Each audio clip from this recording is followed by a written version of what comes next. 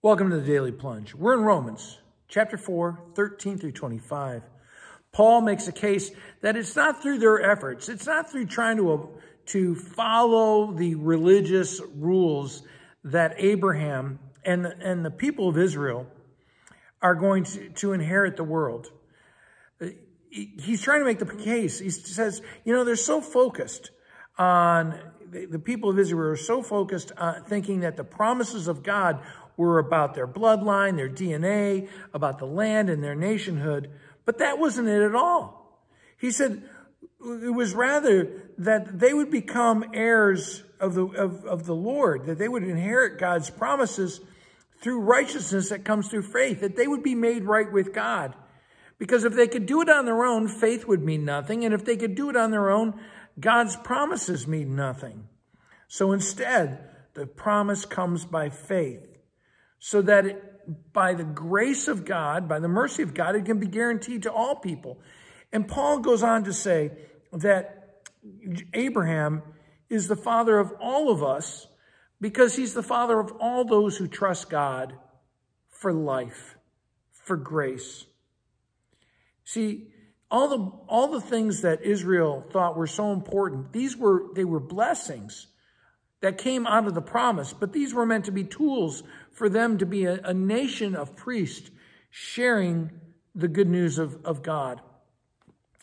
Abraham and the children of Abraham, they inherit God's righteousness or a rightness with God through faith. And then Paul makes this point. He says, look at Sarah and Abraham.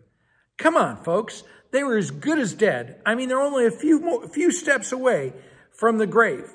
And yet God gave them a new child. God gave them life. God gave them hope. And God gives life to the dead.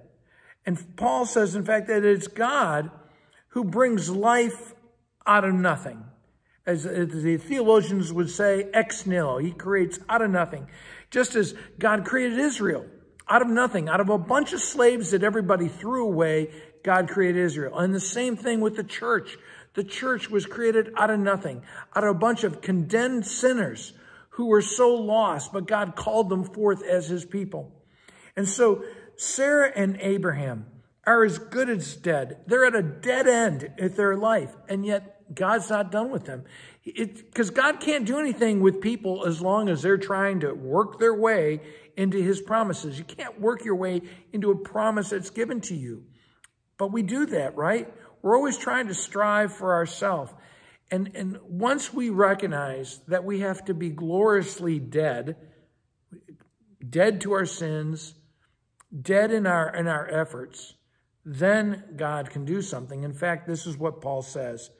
This is why it was credited to Abraham as righteousness. His faith was credited to him as righteousness.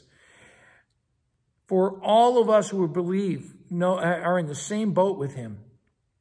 Because we trust in God who raised Jesus Christ our Lord from the dead, and he delivered Christ over to death so that we, just as he was raised, we could be raised to new life with Christ, that we would be justified. And that's the hope for us. We might as well accept we're dead in our sins and let Jesus Christ do all the work. Well, thanks, friends. Let's pray. Heavenly Lord, help us to trust you more than our own efforts, to receive the promise, not by effort, but by faith. Amen.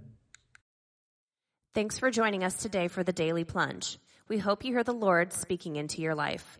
We invite you to subscribe so you can receive this plunge into the Word daily. If you found inspiration from this daily devotional, why not share it with someone you know? It is available in video on Facebook and YouTube and in audio format on Apple iTunes, Spotify, and everywhere your favorite podcasts are found. If you want to help support this ministry, go to Apple Podcast and give us a short 5-star review. Finally, we invite you to join us for worship on Sunday mornings at St. John's Lutheran outside Fort Wayne, Indiana.